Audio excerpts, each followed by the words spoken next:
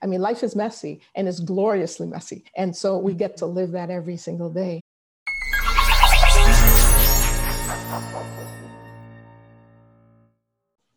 Hello, everyone, and welcome. I am Jill Farmer, one of the lead coaches at DocWorking.com, joined by my esteemed co-lead coach, Gabriella Dennery. And Gabriella, today we are going to talk about 3 things that you wish you knew as a practicing physician when it comes to taking care of yourself and self-care. So what do you wish you would have known then that you do know now? Inquiring minds want to know. All right. Well, I would say number 1, what other people think of you is none of your business. I wish, Lord, I wish I'd known that in my earlier days. Why? It comes from one of my mentors, actually, a wonderful pediatrician that I worked with when I was an attending physician in Harlem. And she made it, she was burnt out, took a year and a half off and came back, and she was like an angel floating on a cloud. I said, what happened to you? I want more of that. What's your secret? And she's like, we shared about her healing journey and her journey through burnout. And she was very open about her experience. And one aspect of it really struck me because she was very, very open about the fact that she was working with a therapist.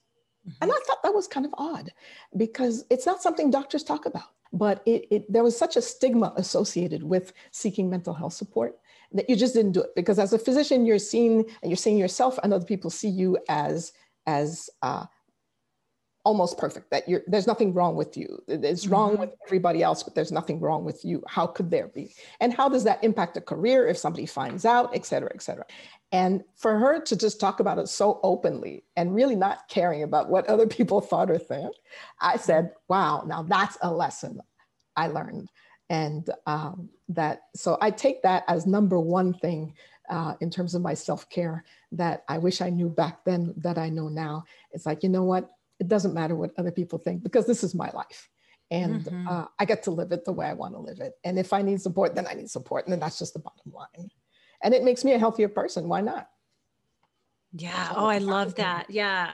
Somebody else who I was a mentor to me and I learned a lot from, and I use this with my physician clients as well, is it's when we're caring so much about what other people may think, we accidentally a lot of times put people on our own personal board of directors who really should have no agency in our lives, because they're not people that we respect. They're not people we trust. They're not people that really uphold our values, but somehow because they are critical or they have this way of having disdain for things that matter to us, we give them the position as the board of directors on our life, and we let them make decisions for us that they really shouldn't be making. So I love that.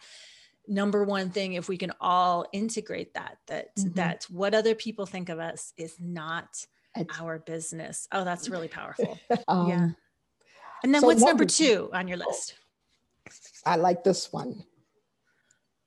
I am responsible for my happiness. So I'm going to put it in terms of simple, isn't it? You are responsible. It's so much easier when I can blame everybody else. Isn't it though? The administrator, the administration, what's wrong with them? They have a mission and vision. They're not even following that. What is wrong? Why is this workload so crazy? And what about this medical record? It doesn't work with my flow. They just want me to dump more data in it. I don't have time for this, et cetera, et cetera, et cetera. It's always somebody else's fault. Why is this drug rep knocking on my door? Oh my goodness, please stop knocking. Right. The pharmacist is calling. The script I wrote was wrong. Et cetera, et cetera. Like, oh my goodness, it is everybody else's fault, isn't it? And yeah, it's simple to kind of have that logic because it's like you spend 8-10 hours plus a day in a specific environment. And if you're not supported in that environment, yeah, it's easy to just say, it's there. If you made my life easier, I would be happy.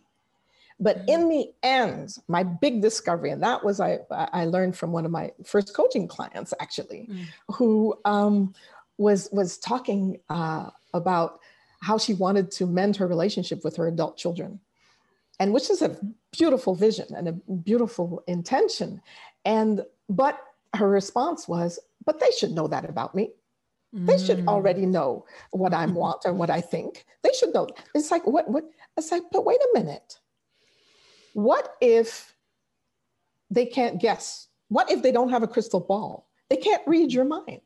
What if you actually have to tell them what it is that you want for yourself and you want in their communication? So this is kind of an indirect way that I learned about setting clear boundaries. I'm responsible for my happiness, which means I have to teach people how to treat me. Mm-hmm. And I have to make choices that are in line with that vision for, I deserve to be happy. I'm worthy of my happiness. It's not just here to do a job, to be on an assembly line and see one after the other, but it really is, I can direct that.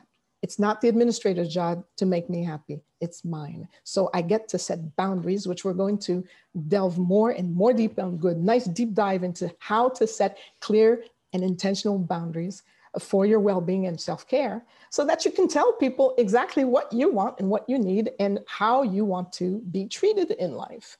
And so the work that I did with this client was to, you have to articulate what it is that you want. You have to actually say it, because a boundary can only be effective if it's shared. So of course, there are ways of sharing boundaries they don't have to be abrupt. It can be very polite. It could be very respectful, but they have to be clear, because boundaries are key to establishing your happiness and making that matter to you and making you the driver of that car, not somebody else. That's really important. This reminded me of something that came up with one of my physician clients just very recently. We're talking about email and email being very overwhelming and all these thousands of emails. And for the physician was going on and on and on about people who send unnecessary emails and copy. And so I said, so basically, you want to solve this problem by controlling all of the email senders' brains to keep them from sending you emails you don't want them to send. And of course, the physician, he laughed. He was like, okay, that doesn't sound like a good strategy. I said, no, let's come up with a different email management strategy that you have control over, so you can take control over when you read your emails, how quickly you delete them, and spend a lot less of your time, energy, and focus wishing that other people would behave differently in their email sending patterns. And it was kind of a watershed moment, just coming back to exactly what you just said. That second point of taking care of yourself is like, what can I be responsible for, as opposed to reacting to and blaming? So that leads us to number 3. What's that third thing that you wish you would have known as a practicing physician that would have given you more peace, freedom, joy, and happiness? You are entitled to change your mind. Oh, beautiful. This is one of my favorites, because I learned that from actually a singer I admired. She was on a panel discussion and they were talking about, I don't know if you know the group Sweet Honey in the Rock.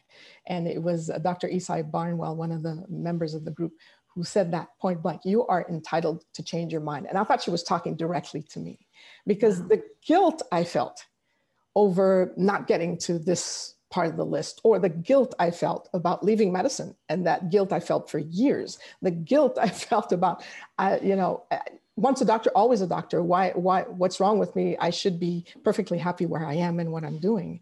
Oh my goodness. I am entitled to change my mind. You are entitled to change my mind. And why? Because of what we learned in psychiatry and psychology classes, Ericksonian age stages. Because what I aspired to and what you aspire to at the age of 20 is not the same thing at the age of 30 or at the age of 40 or 50 and beyond. It changes, life changes, events happen.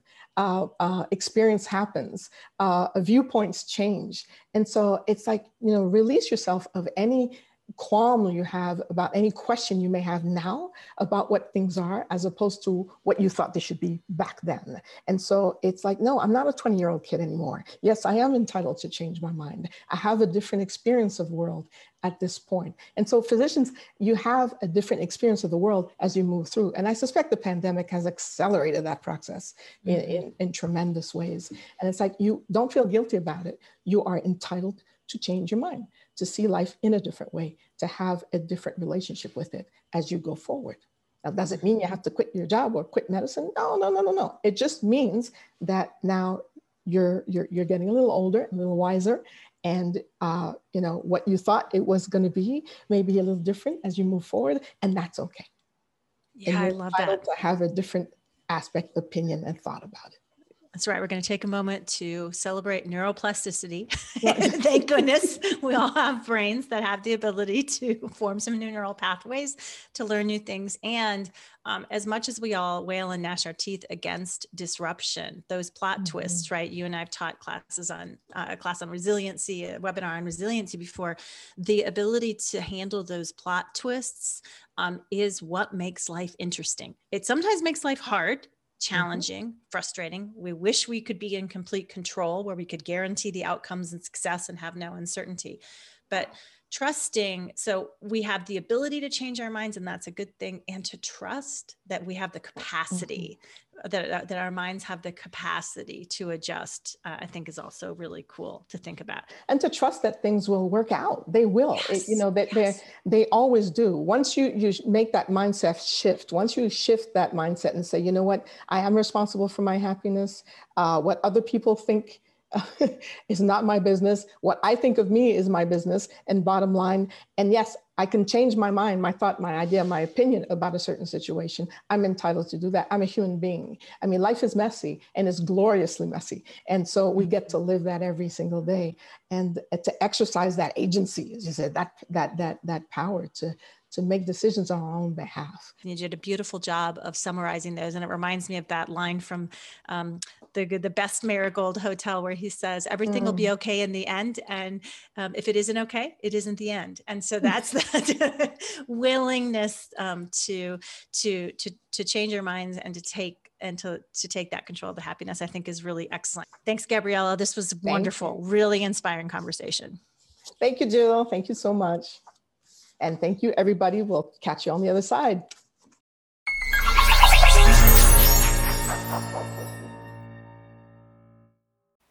Hello, and thank you for listening. This is Amanda Taryn.